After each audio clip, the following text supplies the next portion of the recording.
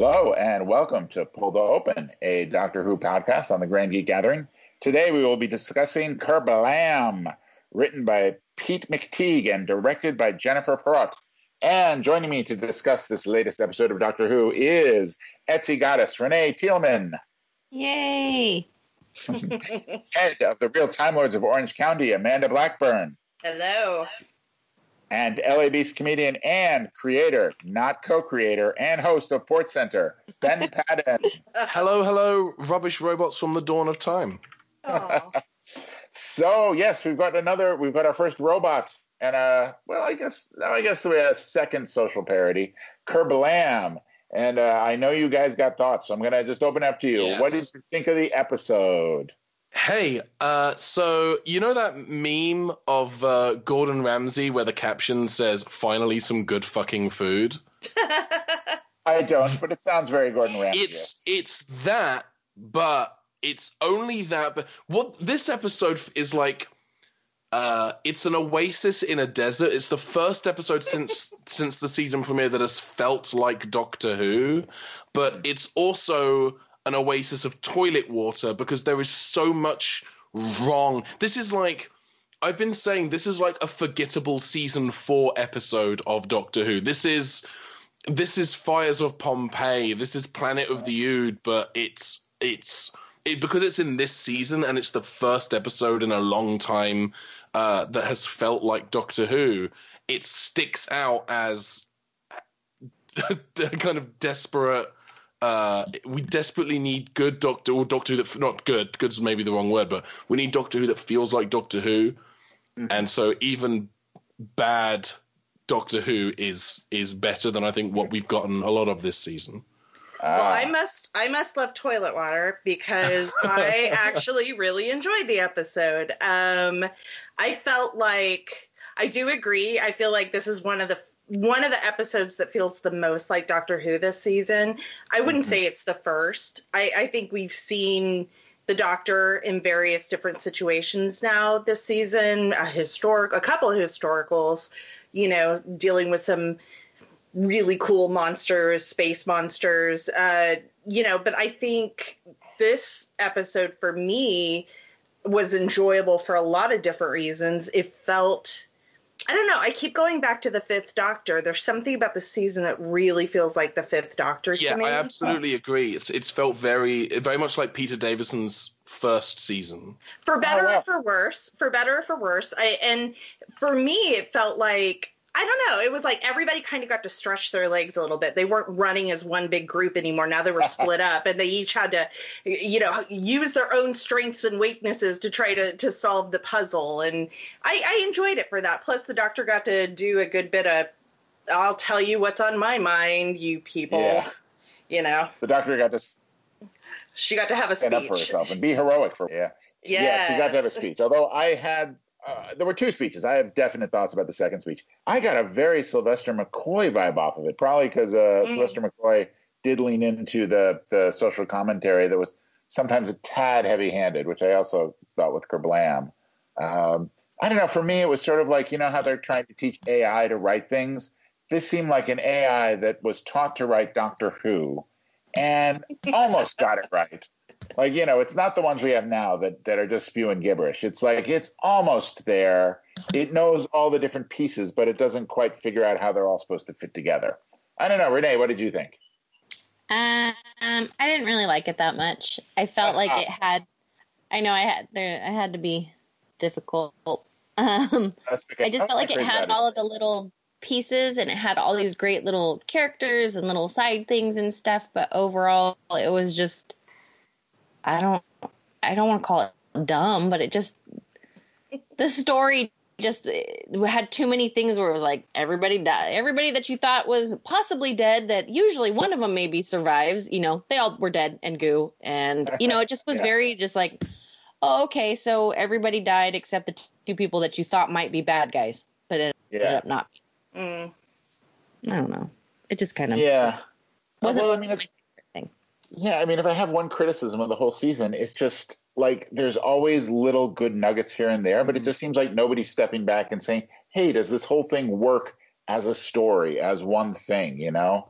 Like, and so like I always kind of like it when I watch it, but the more I think about it, the more problems I find with it. You know what I'm saying? Yeah. I also think that sorry, Ben, that. Oh, no, please, by all means, go for it. Last week was, I know you didn't like it super a ton, Andy, but I loved last week's, and I thought it was so poignant and heartfelt, and just really that I think it had set like a high bar for the feelings for me. And so this one was just like, you know, water after really good hot chocolate. Wow. What? Yeah. But okay. So, like, water for chocolate.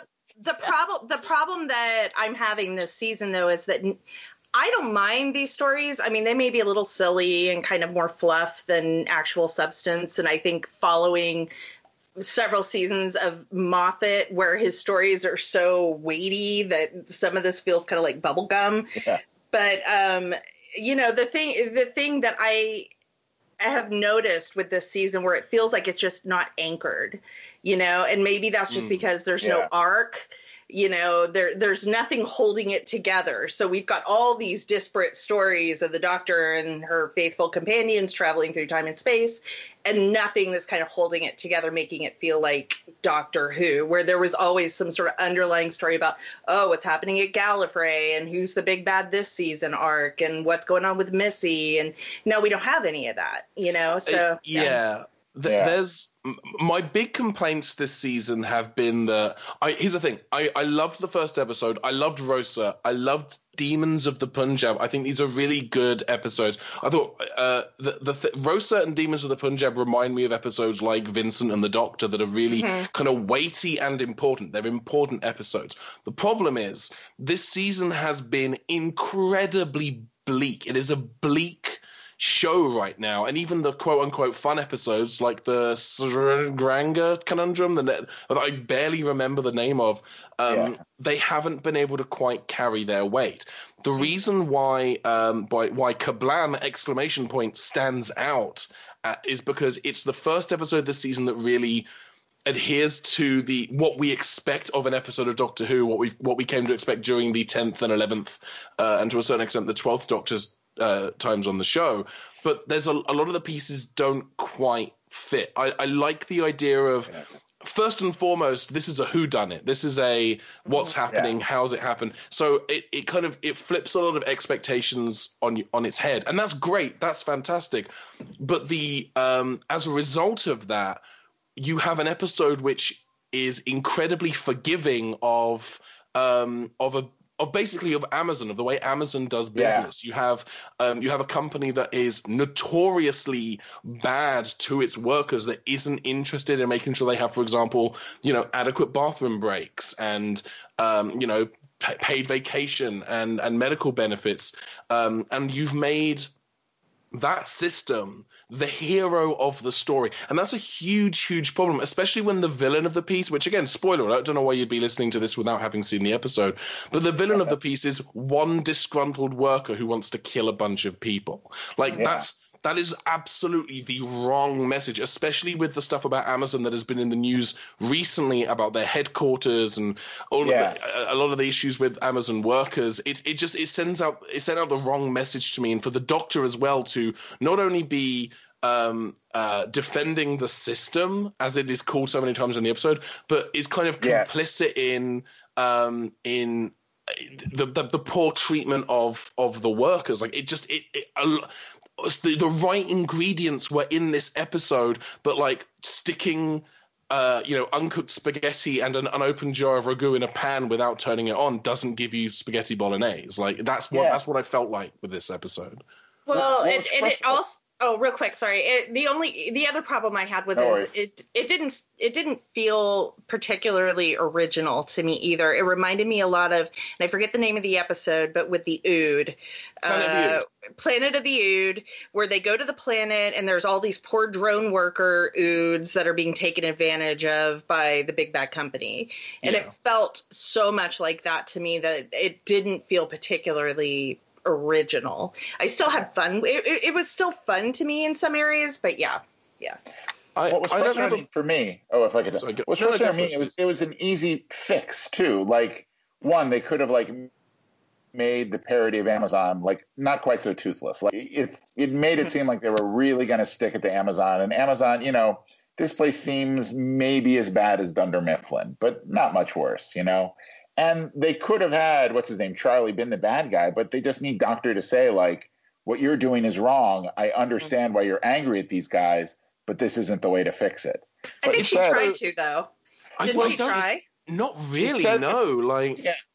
I actually wrote this down. She said, the system isn't the problem. It's how people use the system, people like you, which seems the exact opposite of the episode I watched. The whole problem was people couldn't do anything. You know, systems are established by people. That the system that Amazon has right now that does not take into consideration the humanity of its employees. That's a system that people set up. Kablam is a system that people set up. And here's the thing, the idea of the system being what called for help from the Doctor, that's clever. I like that idea, but the notion that the system is not at fault, it's absolutely this one. Like, I don't like that. There's a lot wrong in an episode where the conclusion is the company saying we're gonna shut down for a month and give everyone 2 weeks paid vacation. Okay, what about the other 3 weeks of that month? Like, what are you doing? And the Doctor's okay with this, and then also to say, you know, the head of people, I forget her name, but she says,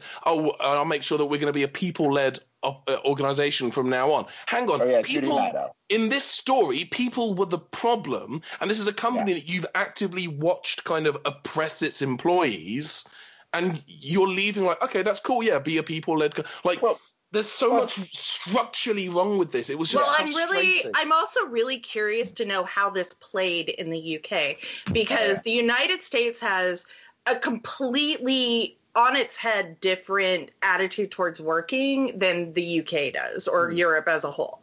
We live to work. They work to live. Yeah. You know, so how did this, you know, we're going to give our workers 2 weeks vacation, and like, you guys get like 8 weeks vacation in the UK. My last job, we had 20 days of paid vacation. It's ridiculous. Yeah. And we have a hard time calling off sick. So, you know, for me watching that, I'm like, they get 2 weeks off. That sounds delightful. I wonder how in the UK they were like, what? There's a script editor in the UK called Andrew Ellard, who I might have mentioned on this podcast before. He was a script editor for Red Dwarf, for the IT Crowd, for a few other shows. Really, really smart guy.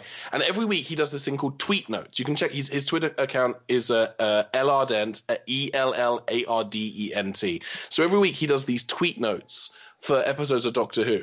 And he had a lot of the same gripes that I did. Like, it's for an episode that could have been, Doctor Who's done satire before. It's done corporate satire. It did it in Planet of the Ood. It's done satire in things like the Happiness Patrol and the Greatest Show in the Galaxy, like all that stuff. It's for it to now be like, but Amazon are the good guy. Like, that's a fundamental flaw. Like, the town I come from in England has an Amazon warehouse. I know people who I went to school with who are either working in that warehouse or have family members or children now who work in that warehouse. And it's a shitty place to be working. It's not a good place to work. So even in the UK, I think that, you know, and again, looking at Andrew's notes, like, this is not received well. This is bad.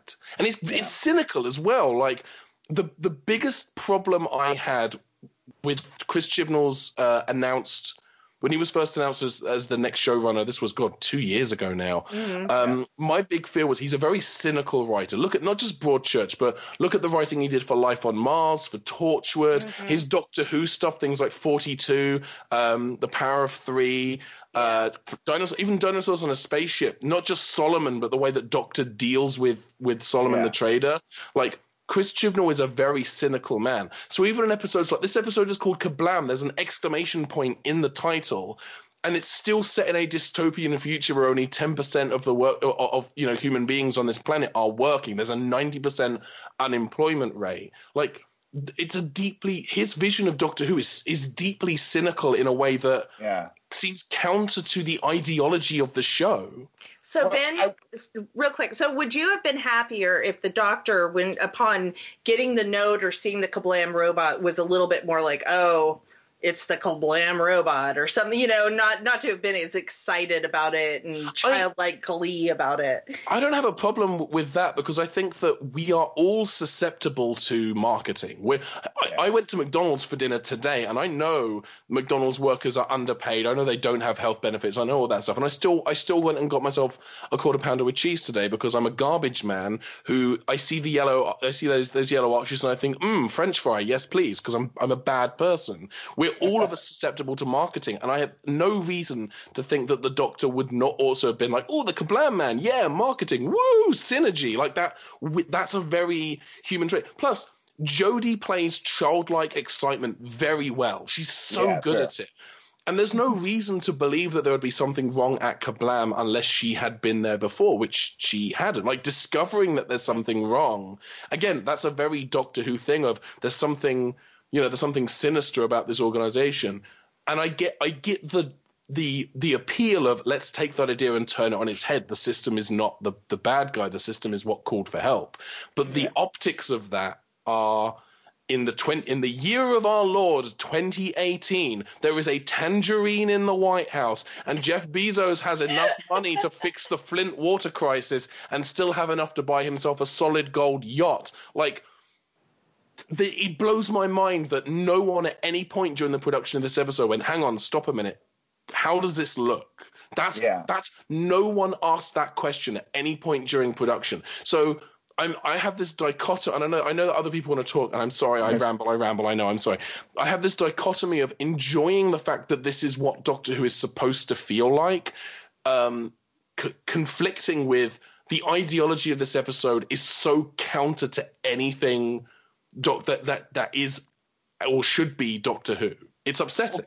Well, plus we've learned when the corporation gets caught doing something bad and says, hey, don't worry, we're going to fix it. You know, how many times has Facebook done that? Like 8?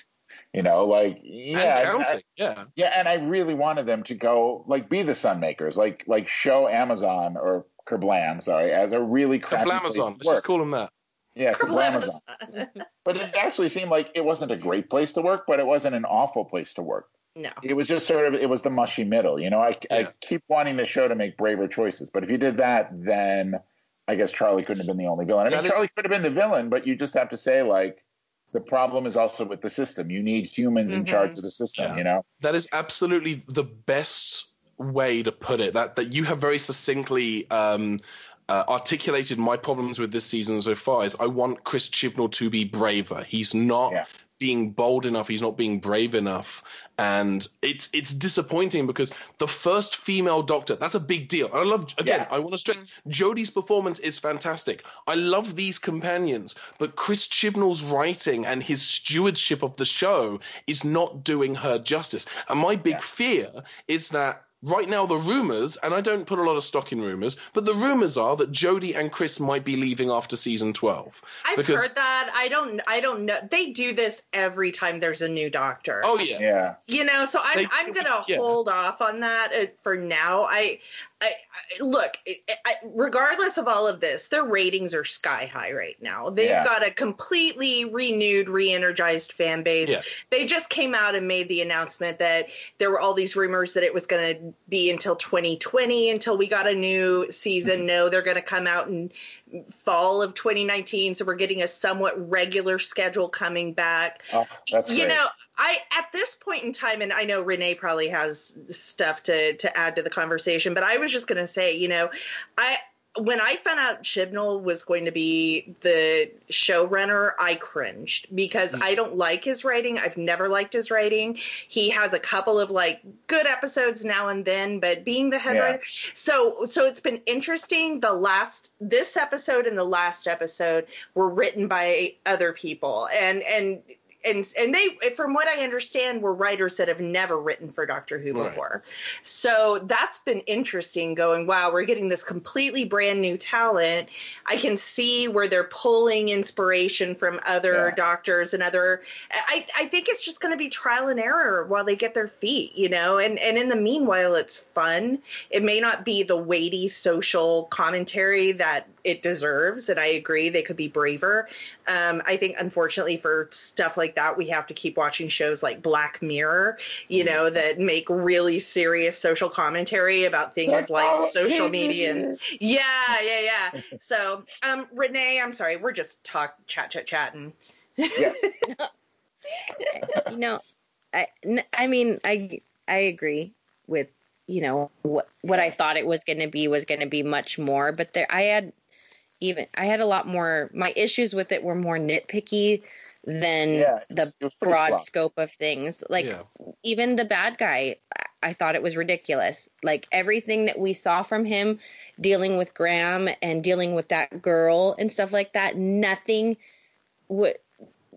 there was no glimpse of, you know, a fanatic. There was no glimpse of, he helped him get all of these things and helped him do all of these things, but then wanted to blow. Like there was just nothing. It didn't make sense to me that he was the bad guy. And it felt like they got halfway through and writing it and were like, oh shit. So wait, what's going to happen?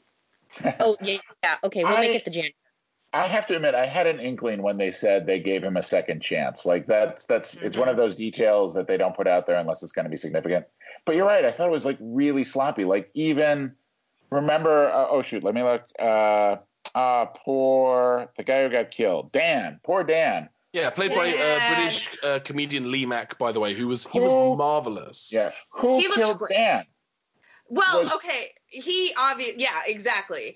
And did he not just be wearing a big sign on him as soon as he showed that little locket that his daughter gave him? Yeah. You're like, man will be killed soon. I mean, it was just, some stuff was just a little too on the nose. I think he was 2 weeks from retirement too. Yeah, he probably was. He was too old for this shit. I will say this, though, like, his character, I don't know how familiar you guys are with Lee Mack. In the UK, he's one of the team captains on a comedy panel show called Would I Lie to You? He's a stand-up comedian. He did a sitcom called Not Going Out for several years.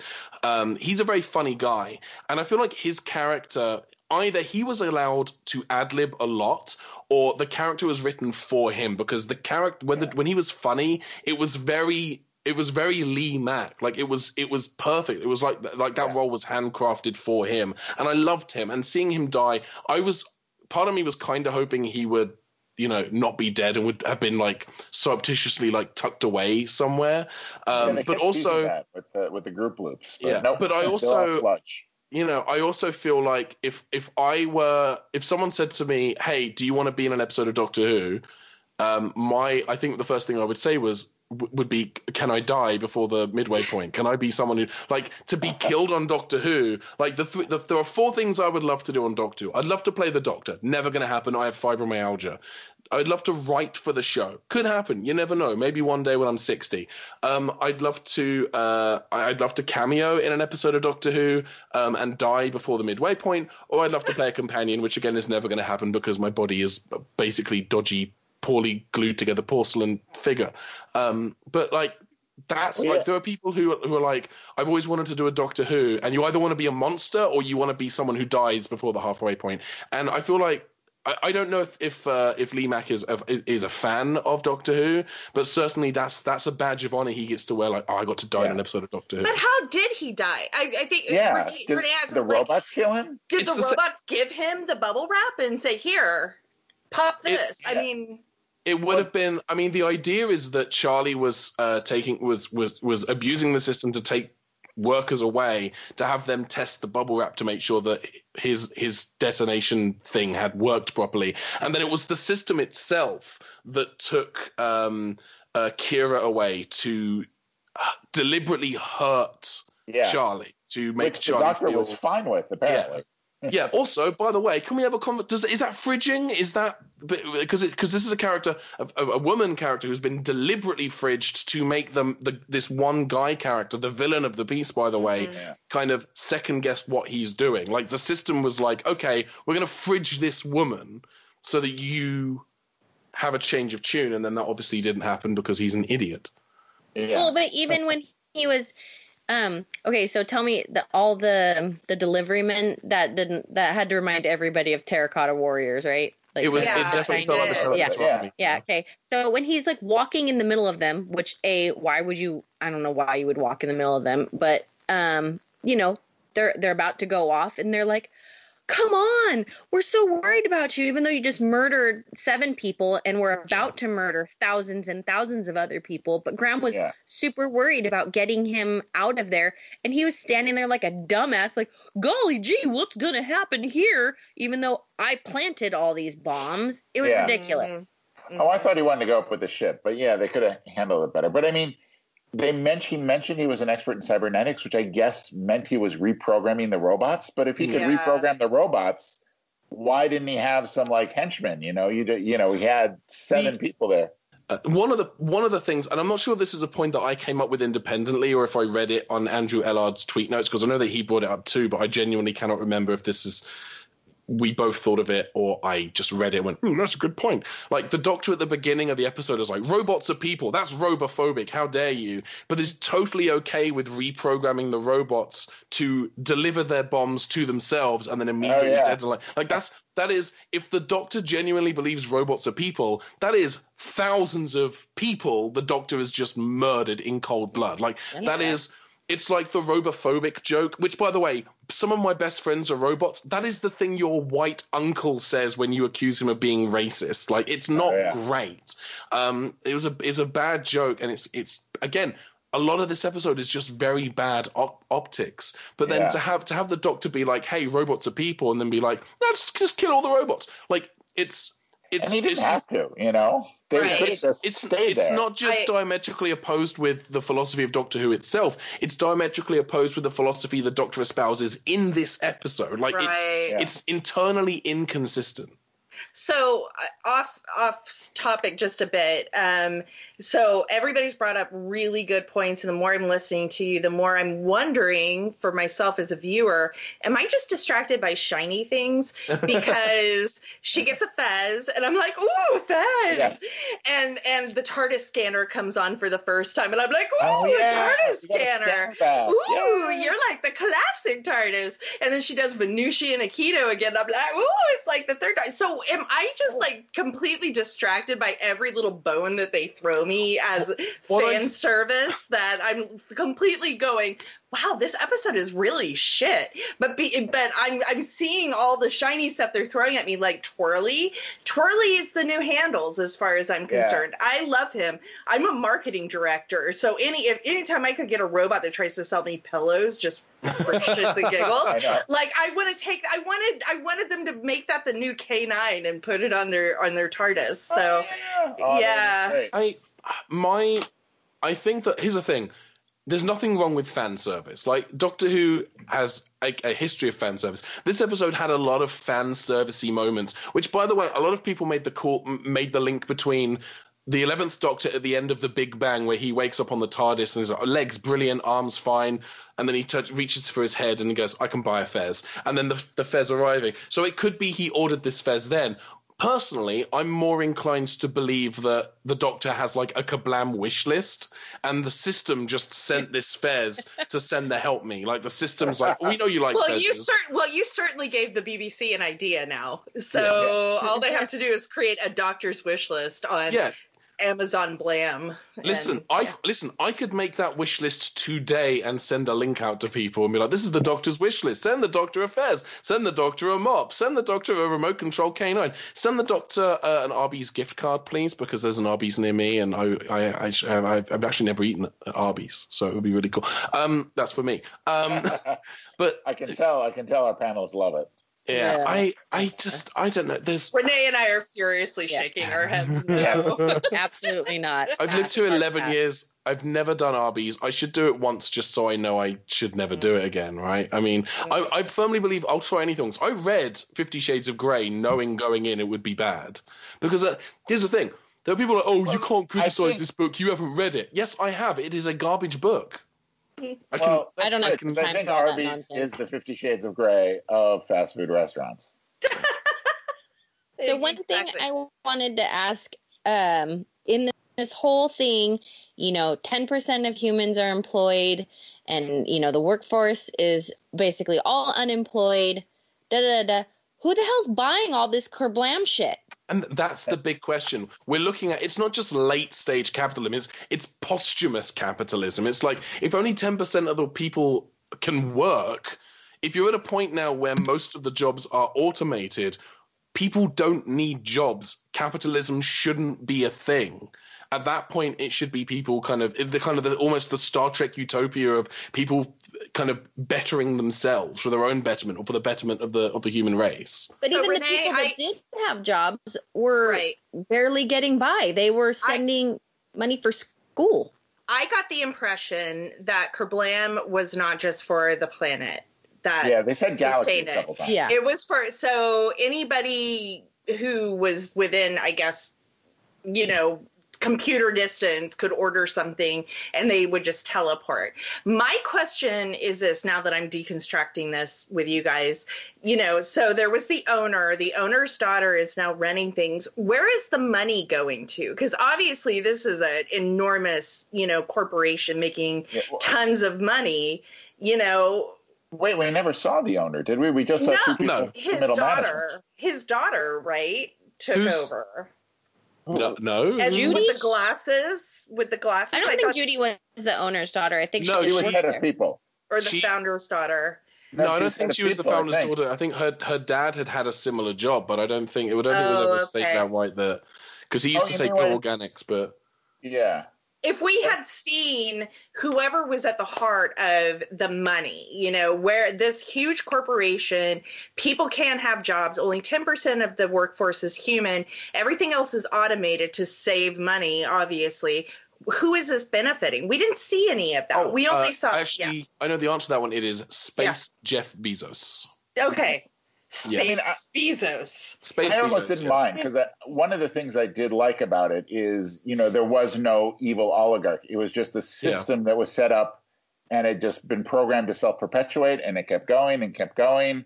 And that was why Charlie was able to get in and muck about with stuff, because it was built not to, need humans or, it was to go on its own, and which. But to your point, if they brought it out. Yeah, but to your point, Ben, there was nobody to direct that ire towards other than this one guy in maintenance. It was like this system is corrupt and supporting people like the poor guy in maintenance who becomes twisted. For what reason? It bugs me. It's the equivalent of. Imagine like the Caves of Androzani, but the Doctor's like, I'm going to help that business guy because he really should be, he needs this material. Like that's what it felt like. Like the ideology of Doctor Who this season has been bad. It's been incredibly conservative. It's been very safe, and Chris Chibnall hasn't been willing to take risks, and kind of to the point that I was trying to make earlier, but kind of got side railed and forgot about. The first female Doctor deserves better, because I don't think when I say that this season reminds me of Peter Davison's first season, that is damning. Like his first season was not great. Like you look at stories like Enlightenment and Logopolis, like these are not strong stories. These are not strong stories. Wasn't Earthshock first season? Earthshock was the tail end of the first season, which is fine, but there's a lot of Peter Davison's first season that just doesn't work. Well, and the problem that they had, and I feel like this is the same problem they have now, is they've had the same writers, directors, even musicians working on this show now for over 10 years, and this is almost like a hard reboot of the show. And just like after the Tom Baker years, they had to do the same thing where it's like everybody's favorite Doctor is no longer here. Hey, here's this new guy, with his new pals. And, it's going to take some time for them to find their legs. And I'm willing to be patient. I don't know. I think it will take time, but I also remember that Matt Smith's first season, his first episode is the best introduction of a new Doctor the show has ever done. His first season, like, there are there's no bad episodes in Matt Smith's first season. His first season is, while not flawless, is pretty great start to finish. The only other season that I think compares in terms of quality is Peter Capaldi's second season, which only has one dud, and that's Sleep No More. Nobody likes that. And I think Eccleston's first season, which even though that they was definitely trying to find their feet. Only. Yeah. Although, I mean, to go back to Capaldi's first season, even though it had a lot of the same people, was pretty. I don't remember a lot of it. It was pretty uneven. The thing about Capaldi's first season is it still had a sense of fun. You had episodes like Mummy on the Orient Express and Robots of Sherwood. You had the through line of who is this woman? What is this promised land? And we don't have that. The fun episodes have been things like this, which has been tonally inconsistent, and things like the Tuvalu conundrum, which just felt toothless and forgettable. And then we have Arachnids in the UK, which I've warmed to since it aired, but still has a lot of problems. Like, this season has been very bleak and disappointing. And Jodie is such a great doctor. She's such a great performer. I love her take on the character, but the writing is not doing her justice. She absolutely deserves better than she is getting. Well, let's actually shift, because we should probably start wrapping up. Any more thoughts on the story? Because I want to talk about Jodie's doctor. Well, I just wanted to say that I feel like I loved in the Demons of the Punjab that it was super beautiful. You know, they filmed in Spain. The music was amazing. Absolutely. And this episode wasn't. And I feel like they spent all their money on that one, and then they were like, "We needed a little bit of a cheaper episode to do a soundstage that we can run around in 40 times, and nobody will be able to tell the difference." Yeah, well, I guess so. Although I gotta say, I liked a lot of the warehouse scenes. I thought they were shot well.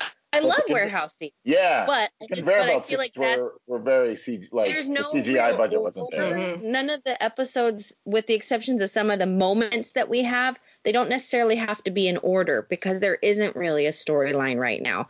So this, for all I know, could have been filmed and meant to be the 8th episode, but they were like, let's move this up so we can save some money and even things out.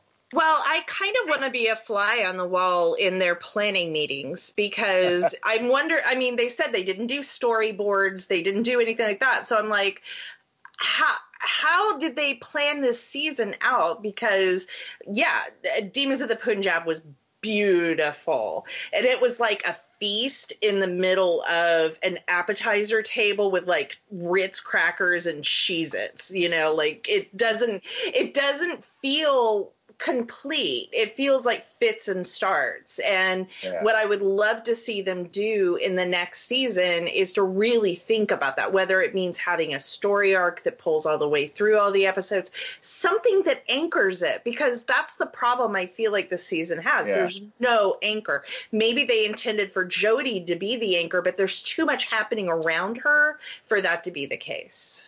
I just find the stories lack a certain cohesion. If they held together better, I probably wouldn't mind the lack of a story thing. Although you're right, I wouldn't mind some sort of sense that this was leading to something, as opposed to just sort of careening everywhere. Like, Jodie is perfect, but she can't carry a bad story. She's perfect. She's amazing. She almost gets away with it. You know? If it was anybody else. One of the things I want to call to everyone's attention is I want to remind everyone that this season Chris Chibnall he had a writer's room approach to the show, which is maybe more typical of American shows, but with British shows, particularly the way Doctor Who has been run previously, you would have, for example, Stephen Moffat as the showrunner, and he would either be looking at scripts or pitches from writers, or he would be assigning a loose idea to a writer, and they would then write it, which is also how Russell T Davies wrote the show. And Russell T Davies would also do like page one rewrites of people's scripts, and Moffat would occasionally do that too. Chris Chibnall had a writer's room. So he had a room full of people, some of whom didn't actually get to write for the show this season, kind of all throwing ideas into the pot. Case in point, the Pating from the Saranga conundrum, which I'm able to say now because I'm looking at the words on the screen. The Pating was created by Tim Price, who worked in the writers' room for season 11, but didn't actually contribute a script.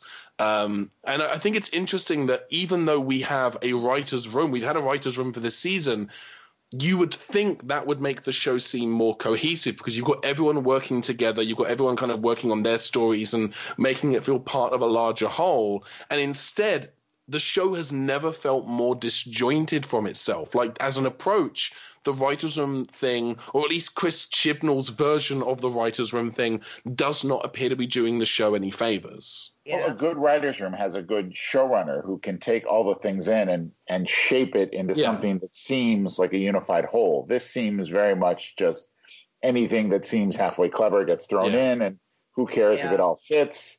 And, oh, that's a good doctor's speech. Who cares if it really matches the episode? Perfect example is the TARDIS. I will complain about this TARDIS until they burn it to the ground and get a new one. They've got these giant pillars of crystals surrounding the TARDIS console that cuts off any action or feeling of space to the room that you had with other TARDISes. Everything feels so cramped and claustrophobic. And I know that they probably built it going, man, this looks awesome. These huge crystals, this is kick-ass. And once they started filming, they were like, oh. It is the largest cast of New Who in the smallest TARDIS. Yeah, especially considering, like, say what you want, whether you liked Matt Smith and Peter Capaldi's TARDIS is or not, like, the idea of, like, this huge room, these layers, the balconies, the alcove underneath, like the library. Like, that's all great. Like, even Matt Smith's first TARDIS, which looked like, you know, a design student had a panic attack at the 11th hour, like, still had the sense of, like, grandeur and majesty. And in fact, part of that is because they it was a redress of the set for the Torchwood Hub, so they kind of had to work with that frame. If you watch season 5 and 6 again and look at the TARDIS, look at where the doors are, look at where the stairs lead, you go, oh, that is absolutely the TARDIS. You can see it. If that's the case, you would think that Chibnall would have wanted to reuse that. You would think that was my first thought. Like, take the basic architecture of Capaldi's TARDIS, you take the framework and then redesign everything with that, so you've still got the size, scope, and scale. And instead, there's room for it. Instead, 2 weeks after Twice Upon a Time aired, they posted a 1-minute video to Instagram, to the official BBC Doctor Who Instagram, showing a time lapse of Capaldi's TARDIS being deconstructed. Being torn down. It was heartbreaking. And to have it replaced with this feels, I don't know how big this TARDIS actually is. It feels like the smallest TARDIS set we've had since Eccleston, I would argue since Sylvester McCoy had to crouch over the TARDIS console with a sheet of roundels behind him because they'd already torn down the set for the season. Like, it just feels... And I could be completely wrong. They could have built it and started filming and thought it looked awesome, but it feels so awkward to me. And it feels like this season where they're coming up with these ideas that sound really cool on paper, but once they actually start filming it and acting it, they're like, it just doesn't deliver. It looks like they haven't been storyboarding it. Yeah, very true. Anyways, but let's shift to Jodie, because we all like Jodie. And this is the first episode where Jodie got to be heroic. She got to tell some people off. Like, I did like that, you know, for once, Jodie got to be the hero of her own story, which I thought was cool. Mm-hmm. First, let me get your guys. I do still object, like, the head of processing, the guy with the beard and the thinning hair. Jarvis. He looked like an evil like Jarvis. Parallel like mirror universe Bill Bailey is what he looked like to me, but the problem. I'm glad someone laughed at that. Very young. Yeah, like early 2000s, like Bewilderness era Bill Bailey. Like, never mind the Buzzcocks Bill Bailey. Early Black Books. Like Manny Black Books, absolutely. Like that era Bill Bailey. Internet are like, okay, whatever. You guys are on your Game Boys, you're texting, whatever. We're geeking out, He's regardless of how he helped the Doctor at the end of the episode, he still bullies Kira at the beginning. And although the Doctor has that kind of headbutt moment with him, that's never addressed again later in the episode. There's never a point of the Doctor never at any point says you need to treat your workforce with more respect. It's gone. She's let it slide because he's been helpful now.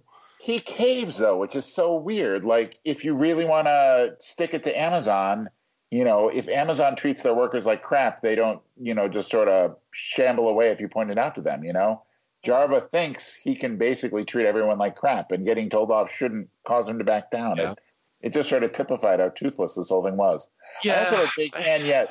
Did you notice after she made the big speech, they had to do the thing where it's like she turns her companions and goes, "Oh, is that okay?" And then when she goes out, she says "laters," and then she's like, "Oh, I'm not doing laters. I'm just going to say bye."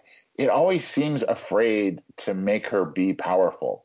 Maybe part of that is the reacting to Capaldi, who could be like a little too powerful. But part of me is wondering, is it just, somebody's there saying, "Oh, no, Jodie can't be too strong because then she won't be likable." Well, I don't know. Does that ring true to you guys? Renee and I probably see eye to eye on this, where if women stand up for ourselves and if we have a strong opinion on anything, if we don't end things with exclamation points and smiley faces, we're bitches. What do you think, Renee? You're always or apologizing beforehand. I'm sorry to bring this up, but... Yeah. Yes. I'm sorry to stand up for myself. Yeah. I'm sorry to bother you, but could you please do this thing for me? And I agree. It does feel at times like Jodie is way too worried about what everybody else thinks about what she's doing. And not to say that I don't love her and love her performance. It's not her, it's the way it's being written. Exactly. And I feel like it's the same misstep they did with Capaldi when they first brought him on. He was so abrasive and harsh and made you not root for him because he was literally abusive to his companion, making fun of the way that she looked and belittling her. And you didn't feel compassion or the same anything for him that you felt for Doctors before. And he struggled to make up for that in following seasons, even though the following seasons were so much better.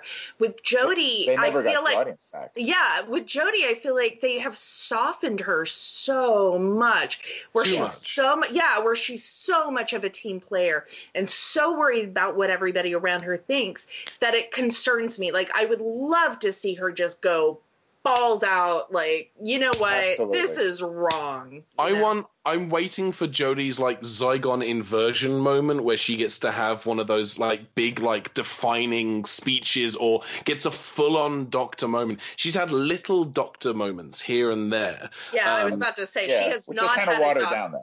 Yeah, I was about to say she has not had her Doctor moment yet. It's the problem with, and this is not a complaint about Jodie. This is absolutely in the writing. This is diet Doctor Who. This is Doctor Who with none of the fat, none of the calories, and like other diet beverages, it just doesn't taste the same. Yeah. And I'm sitting here drinking this diet Doctor Who, wondering, is the store still open so I can go get a case of the real stuff? Like, I've got you guys. We're recording right now.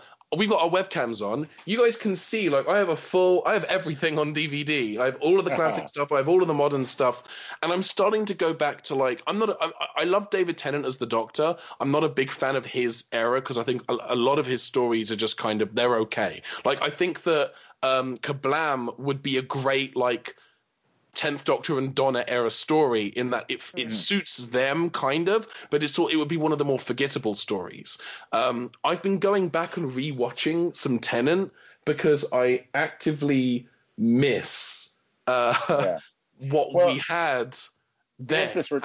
If this were Doctor and Donna, they wouldn't have let Kablam off the hook. I think I feel like every episode I complain slightly about the villains. I just don't think, with maybe the exception of Tim Shaw, was, pretty scary and hardcore. I feel like none of the villains have been what I expect Doctor Who to be. Yeah. And they've always gotten away. And this happened again this episode.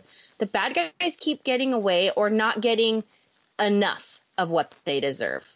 Or it's not coming to a conclusion that makes me feel better about what just happened. You have actually made a really good point, because thinking about it, the Stinza got away, The ghost monument, what was that? The guy was a hologram or whatever. It doesn't even matter. Hologram douchebag. The Batang is completely happy and full, like floating out in space. Space racist got blasted into the past. Space racist got blasted in the past.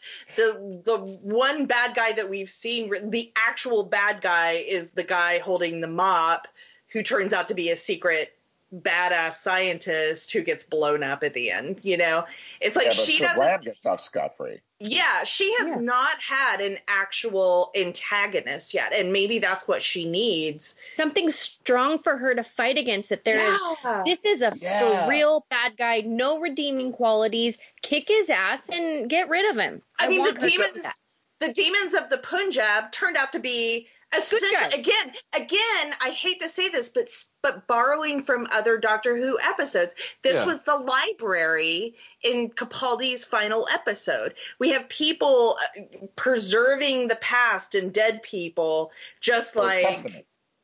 Testament in that. And so this is something I was joking about with a friend. Like, if you die in Doctor Who now, there is a line of people who wants to see you.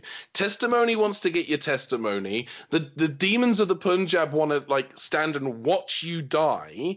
If you were a bad person, if you were bad, the Tesselector's going to show up and like punish you, and then also Missy gets to download you into a big old hard drive. Like, that's 4 people. And also it's just this. I don't mind recycling of ideas if they're good. Like the idea of the Tesselector and testimony don't bother me. I even like the idea of the demons of the Punjab, but especially as it's so soon after that Christmas special, like, if someone's watching this on Netflix or Amazon Prime or something, there's a 7-episode. There's only 6 episodes between. Sorry, there's only 5 episodes between Twice Upon a Time with Testimony and Demons of the Punjab with the I can never remember those aliens' name.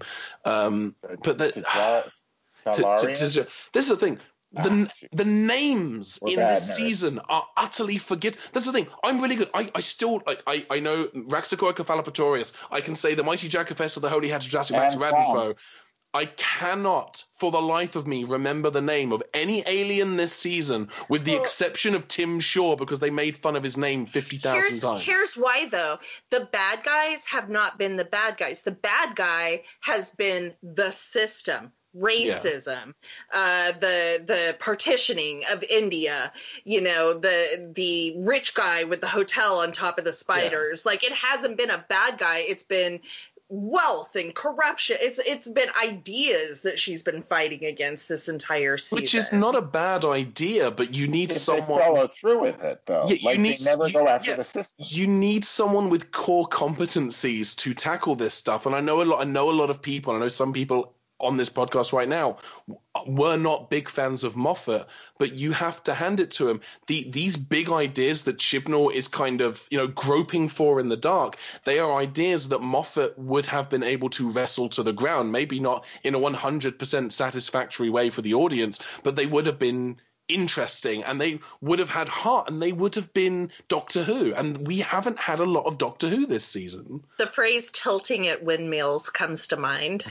this season when I think about Jodie. Like, she's just fighting the good fight against these huge things that are completely out of her control, even as the Doctor, and it's like, do we really want to throw her into that in her first Do you know what a lot of it feels like? But she doesn't tilt at the windmills, though. Like, she doesn't tackle Kerblam. She doesn't tackle the...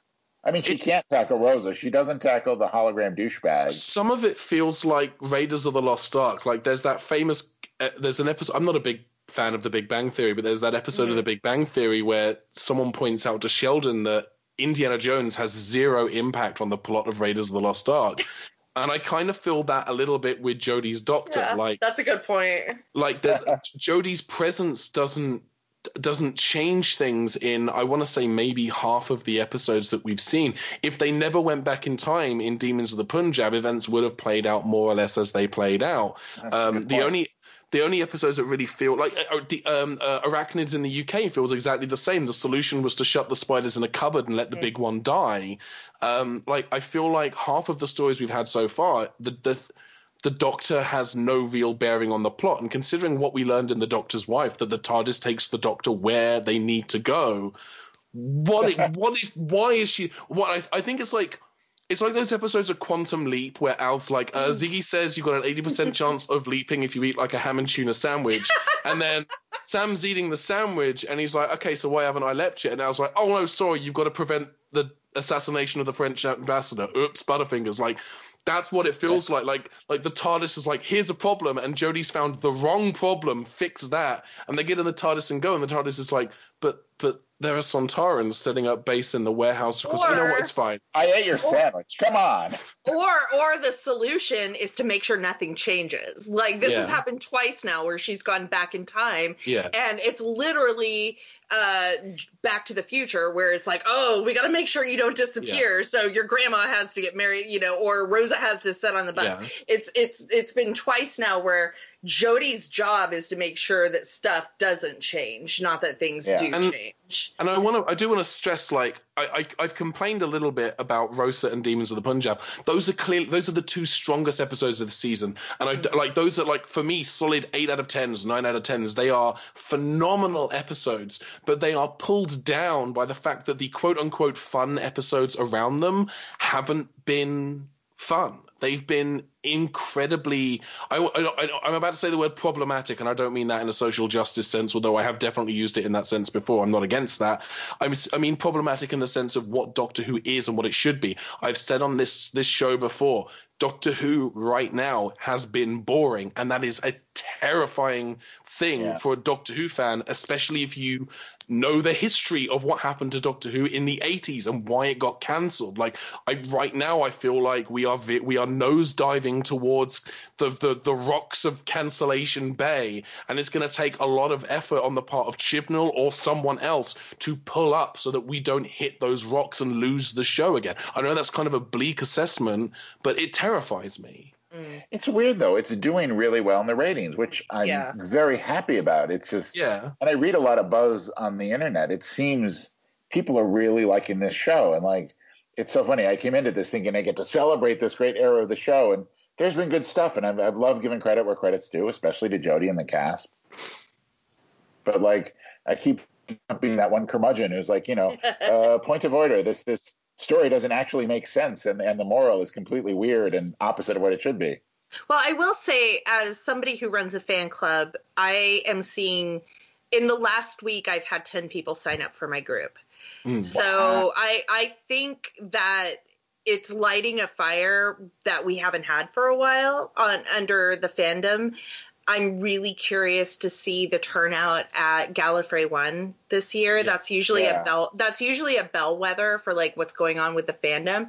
It feels like it's kind of declined over the last couple of years. And, you know, just the fact that we have a new Doctor and a new female Doctor could be enough to just reinvigorate things as far as the fandom goes. And we could be looking at a whole new generation of brand new viewers, people who have never been interested in the show until now.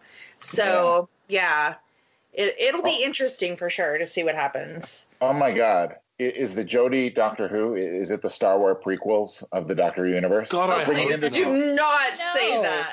No, it brought in this whole new generation. Kids love them prequels. How dare you? And Ewan McGregor was really good. If anything is the Star Wars prequels, it's actually Eccleston's season. And I don't mean that to disparage Eccleston's season, but how many people their first introduction to Doctor Who was Eccleston or Tennant? There's your Phantom Menace. There's your Attack of the Clones. Except they're good. They're good seasons. Yeah. Yes, except for the one fundamental thing. It's the same. Yeah. Okay. Cool. Well, I should wrap up. So next week we got I'm always the optimist. Next week we have our first historical that is not based on a recent historical tragedy. It's and we get Alan Cumming as King James, the first of England, the 6th of Scotland. Yeah. Doesn't it look bleak though? Like, we've only seen like 4 seconds of footage, but witches being drowned and burned at the start. Like, again, Andrew Ellard, I'm gonna point to his stuff again. And by the way, do follow him on Twitter because his tweet notes are great. Okay.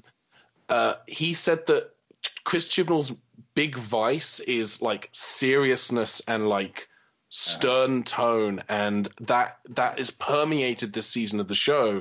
That's one of the reasons why I feel like this season of Doctor Who has lost its joy. It's one of the reasons why, even though this episode is like Kablam was like ideologically against what Doctor Who is, I will still drink at that well of toilet water because it's the closest thing we've had to. Well, I was just don't kill my buzz. I was thinking.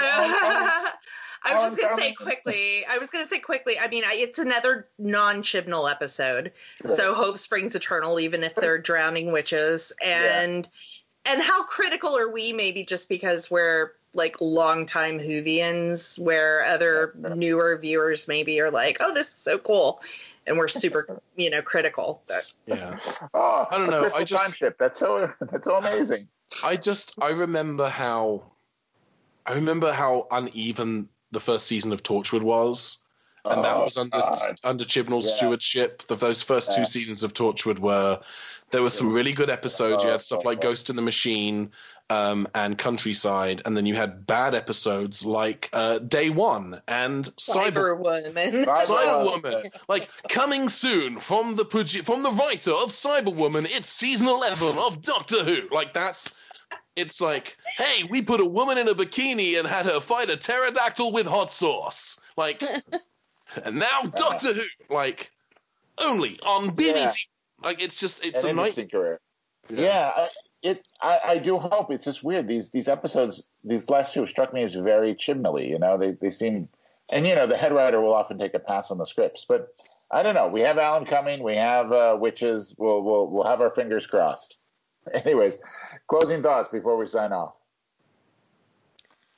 Nothing big. I'm excited. Always for next week. Yes. At least for a week, I get to look forward to it. Exactly. I'm sorry to harsh your buzz. And it's Thanksgiving weekend for us too, so we can do Why We're Thankful next week. Yeah, we're thankful it's on. It's got a new audience. And she's great. We're thankful for Jodie. The cast is great. Oh, Bradley Walsh. This was an oddly Graham light episode, I thought. Yeah, I kind of like. I mean, he was still great when he was on. Yeah. But it was nice to see Ryan and Yaz in particular get to do. Yeah, Yaz got some stuff. She didn't get to do a cop grab on somebody, but then she let him go, so she's kind of a cop, but not a very good cop, I guess. I don't know. I felt a little bad for her this episode because you could kind of see Ryan has Graham. She doesn't have a family. And that's why at the very end, she was like, I want to take this back to his family, his daughter. And my heart went out to her this episode because there were certain moments where you're like, oh, she might be feeling really alone and like missing her family right now. It'll be interesting to see if that plays into the rest of the season. Yeah, but we did get some good Yaz moments, but it's true. They've been kind of rare because, Ryan has Graham, Graham has Ryan. Yeah. It'd be great if, she became BFFs with the Doctor, but I don't know if that's... Totally, yeah. Anyways, until next week, this has been Pull to Open, a Doctor Who podcast. Thanks for listening. Check out our other podcasts on iTunes and all podcast apps, and check out our site, thegrandgeekgathering.com, for our articles, videos, and more. You can stay updated from our Facebook, Twitter, Instagram, and we stream on Twitch. So come and join the gathering. Have a great week, and GGG.